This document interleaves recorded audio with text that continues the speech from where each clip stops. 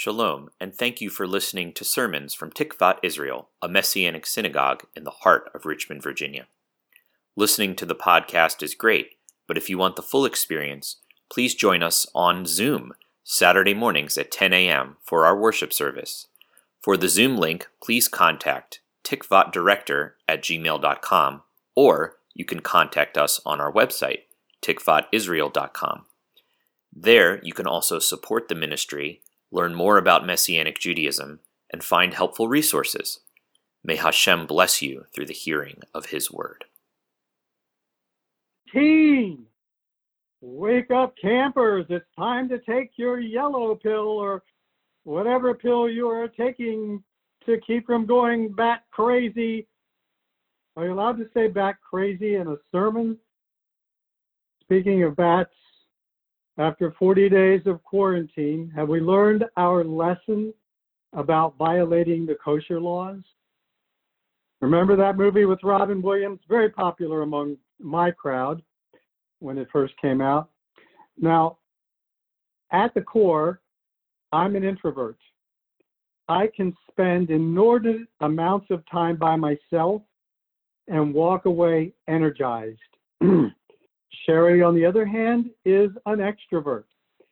Yes, this can lead to interesting interactions during our isolation, but we're okay. Whenever she needs to, she'll call one of her lifelines and be good for another day and a half. But seriously, we miss all of you and all of our getting-togethers. So, in my isolated madness, oh, by the way, before I go any further, I want to just make sure I can see everybody. I want to make sure I know who's falling asleep and who's not. In my isolated madness, I read through today's Torah and Haftorah portions. Don't try this at home, folks. It didn't feel like the most spiritual content I ever read. I felt like I was reading an article on the coronavirus, and in a way I wish I was. Then I found this obscure passage that I'm going to read to you from 3 Chronicles 12, verses 1 through 8. If a man suspects that he or anyone with whom he has been in contact in the last fortnight may have been exposed to the COVID-19 virus, that man shall cover his mouth and his nose and wear gloves on his hands, but only after having washed them for at least 20 seconds. He shall travel to the nearest grocery store or department store and purchase as much toilet paper as he can afford. That man shall maintain a safe distance of at least 4 cubits from every other person. If he finds that he is not able to refrain from sneezing, he shall sneeze by bringing his arm to his face and sneezing into the crook of his elbow. If the man has a fever but does not have upper respiratory congestion, or if the man has upper respiratory congestion but does not have a fever, then he shall return to his home and wait 3 days. If after 3 days he has both a fever and upper respiratory congestion, then he must go to the emergency room and follow the instructions of the medical personnel therein. However, if the man has neither a fever or upper respiratory congestion, or has only one symptom but not both, then that man shall remain confined to his home for 14 days and drink lots of clear liquids. In any case, he shall warn everyone who comes near that he is sick. If a person aged 60 or greater, or a person with other pre-existing conditions comes near, the sick person must run away. Run away! Okay, end of fantasy. Our Torah portion isn't exactly meant to be an ancient medical treatise on how to deal with viruses. It deals with ritual uncleanness, as we have heard in our very eloquent drash, which basically took up most of my sermon.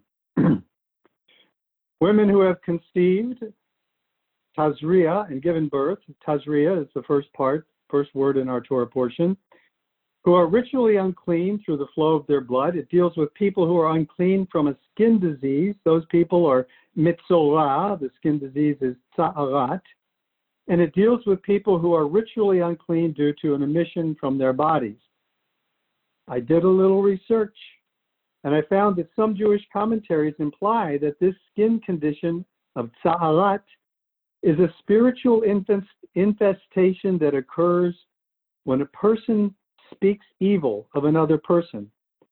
As was mentioned, this comes from a passage in Numbers 12 when Miriam spoke against Moses and she turned white from tza'arat due to the anger of Hashem.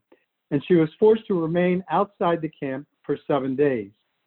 That is what we now know in modern language is a form of quarantine. That's right, quarantine. Whenever you read something in Scripture about ritual impurity, you're not dealing with medical issues. You're dealing primarily with the broad category of holiness. The ritual system, the system of sacrifices and offerings, these things pertain to the category of holiness, and I will come back to that in a moment. But our Torah portion today, as you heard, is a double portion, but with a twist. The twist is that it's a Shabbat that falls on the first day of a new month, the month of Iyar. We call this Shabbat Rosh Chodesh. Did you see the moon last night? It was a tiny sliver. When Shabbat falls on a new moon, we skip the usual Haftarah readings and read a different one. So this week it was Isaiah 66. And I believe this scripture was chosen as a Haftarah reading because of the following passage found in verse 23. And it will come to pass that from one new moon to another, and from one Shabbat to another, all flesh will come to bow down before me, says Adonai. This verse refers to the end of the age that is coming. And how do we know? The verse immediately before speaks of the new heaven and the new earth. That's a clue, if you're looking for one. And even more importantly, it's a clue that ties into the topic of this message, holiness in God's presence. So this morning I intend to link a set of verses dealing with ritual impurity and uncleanness to another Jewish concept, Olam Haba, which means the age to come. Perhaps it will be of interest, but believe me, I understand if you have better and more interesting things to do. Wait a minute. You're a captive audience in a very literal sense. So I'll just ask you to try not to fall asleep. First, regarding Olam Haba, let me say that we should generally try to tie everything to the age to come. It gives us purpose. I'm not trying to minimize what we already have in the present age, but what we have is not what we will have in the age to come, in Olam Haba. So here are some verses on ritual uncleanness from our Torah portion, and I want you to listen for something that is immediately puzzling. Just shout it out if you catch it, because you're all muted, so it's fine. Leviticus 12, verses 12 through 17.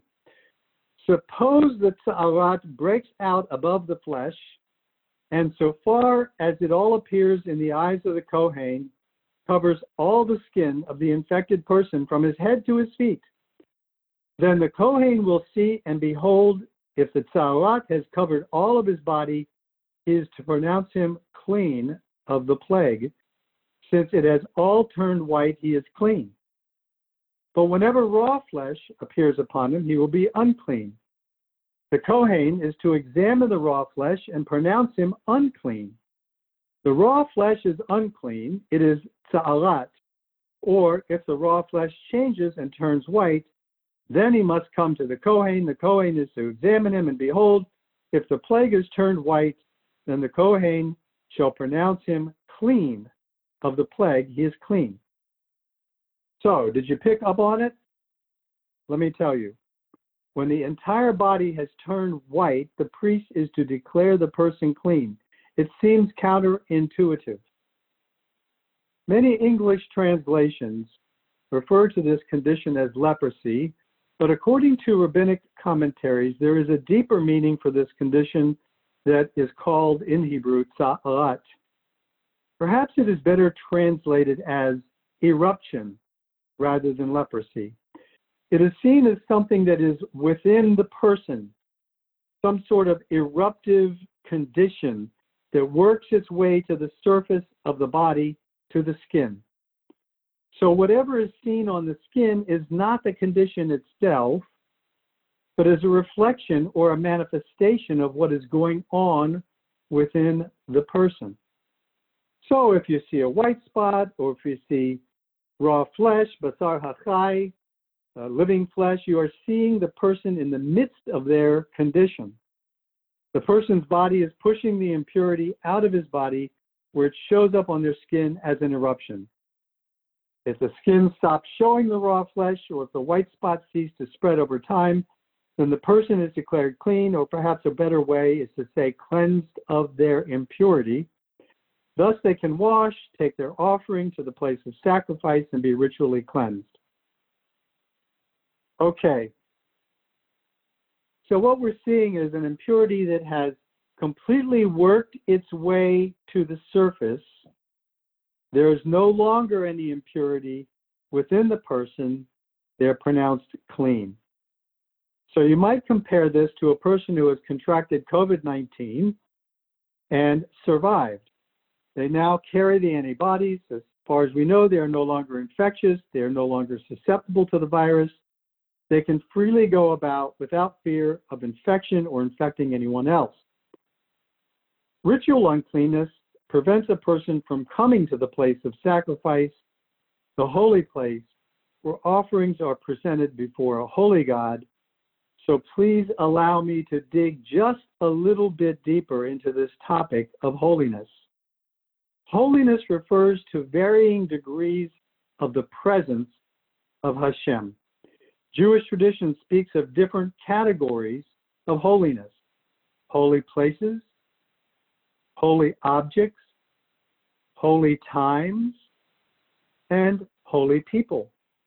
For example, the Jewish people are a holy people on whom God has placed his name, a people set apart for a holy purpose. First Peter also talks about this.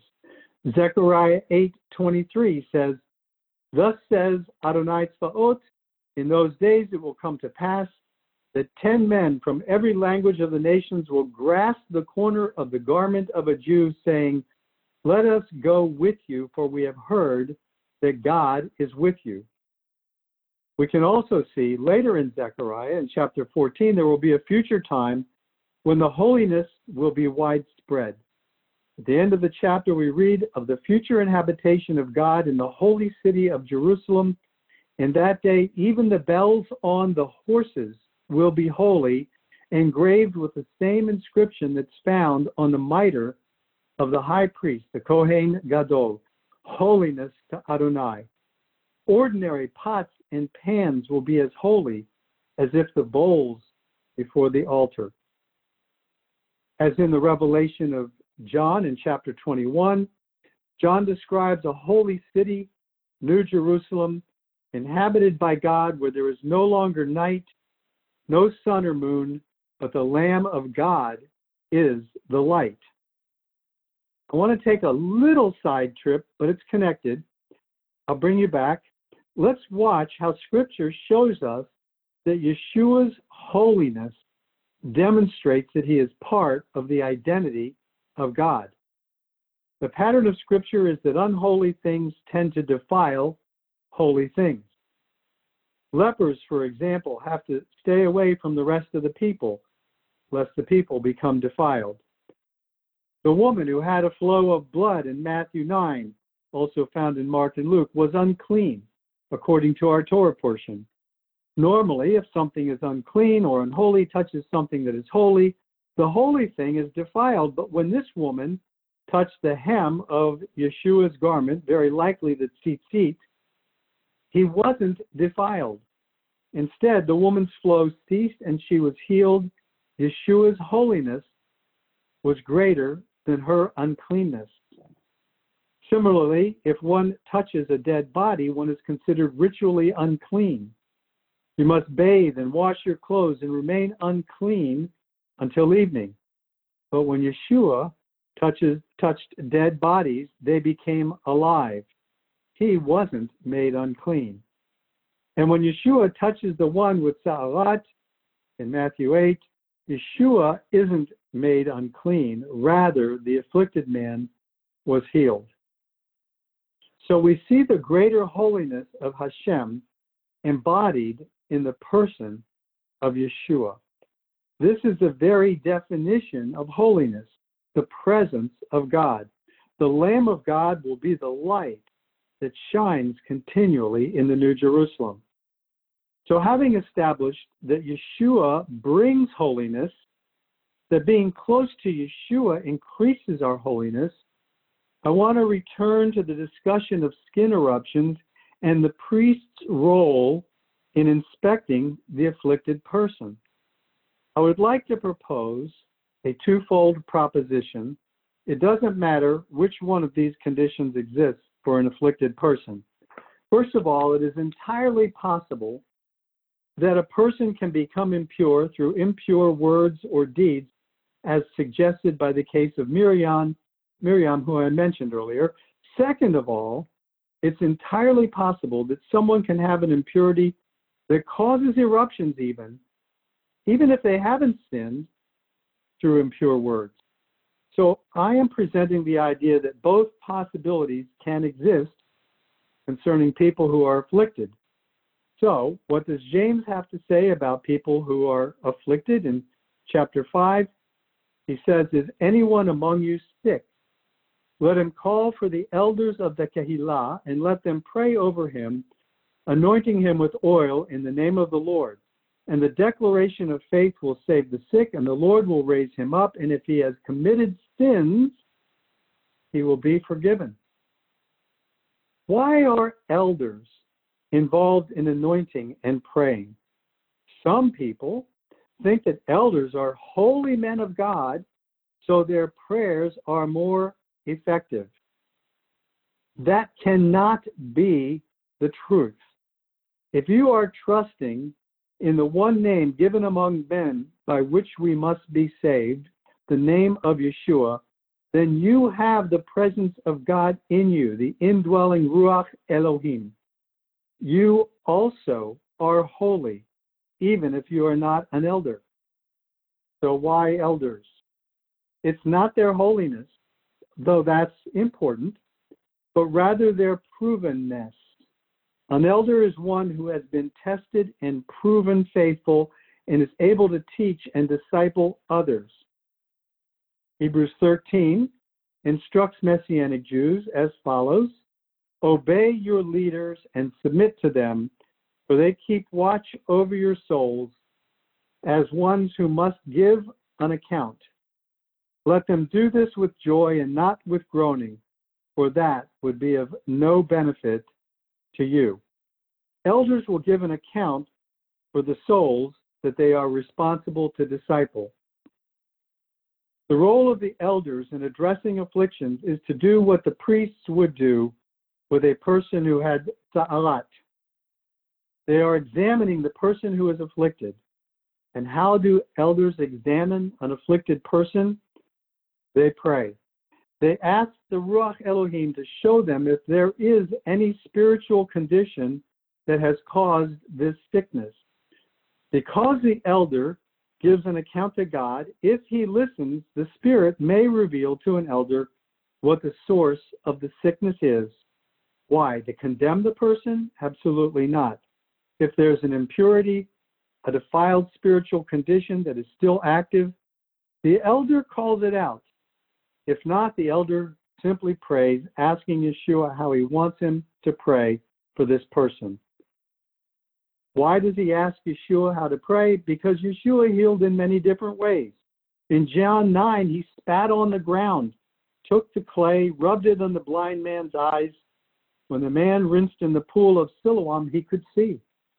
On another occasion in Mark 8, he led a blind man out of the town by the hand. He led him out of Bethsaida. He spit on his eyes and laid hands on him. He asked the man if he could see, and he saw men like trees, walking. Then he laid hands on him again and made the man look up. The man's vision was restored, and he saw everyone clearly. When I pray for someone, I ask Yeshua how to pray. Is this person going to be healed? What should I say? What should I do? Not everyone is healed. But praying in the name of Yeshua brings the holiness of the divine presence into the situation.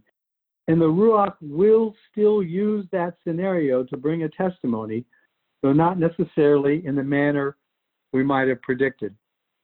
Why oil? Olive oil was used as a cleansing solution in ancient times. It's still a cleansing solution. If you were to take a bath in olive oil, or even if you just used a clean rag soaked in olive oil, it would cleanse your skin very nicely. By the way, it's not the holy oil from the temple. It would have been a Torah violation to use that oil for this purpose. Sometimes if a person is very sick, they may have been in their sick bed for a while, it's good if a family member can be present to give them a little sponge bath, and olive oil can also be used. So in the present age, when we pray in the name of Yeshua, we are invoking the future holiness of the age to come. Sometimes when I speak at a congregation, I have an opportunity to pray for people. Whenever I do, I make a disclaimer saying, if anything I say or do conflicts with the teachings or instructions of your congregational leaders, please go to them and discuss it with them. I am accountable to them, and I will gladly answer to them. They must give account to Yeshua for you, for your souls. I give account to Yeshua for my own actions, but if I need correction, he will surely correct me through your leaders. I am here only at their invitation, and I do not have my own authority. This applies today as well. Though I am an elder in the body of Messiah, I am not a governing elder here at Tikvat, and I am speaking only at the invitation and under the oversight of the elders here. Now, when I pray, if the Ruach shows me that a person will be healed, I proclaim the faithfulness of Yeshua for the healing of that person. I stop asking Yeshua to heal them. Rather, I proclaim them healed. I was praying for a person under these circumstances once, and I felt the Spirit show me that there was significant disorder in their life. I quietly whispered to this person, since there were others around, and the person confessed that it was true. I asked them whether they wanted to repent, and I led them through a prayer of repentance. Afterwards, I put a little spot of oil on their forehead and prayed and ministered healing. I proclaimed them healed, and they were healed. I had someone come to me one time and tell me that when I prayed for them, they felt my hand grow extremely hot, and they said they were healed. I remembered praying for that person, but my hand, I never felt it grow hot. I didn't disagree with them. It's not my job to impose my experience on them or invalidate their experience.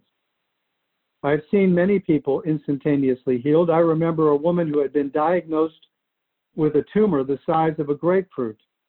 We felt led to pray that the blood supply to the tumor would be cut off. She already had an appointment with a surgeon to have it removed. So she came back afterwards and told us that the surgeon removed a tumor the size of a golf ball, and it was completely encased, with no blood flowing to it.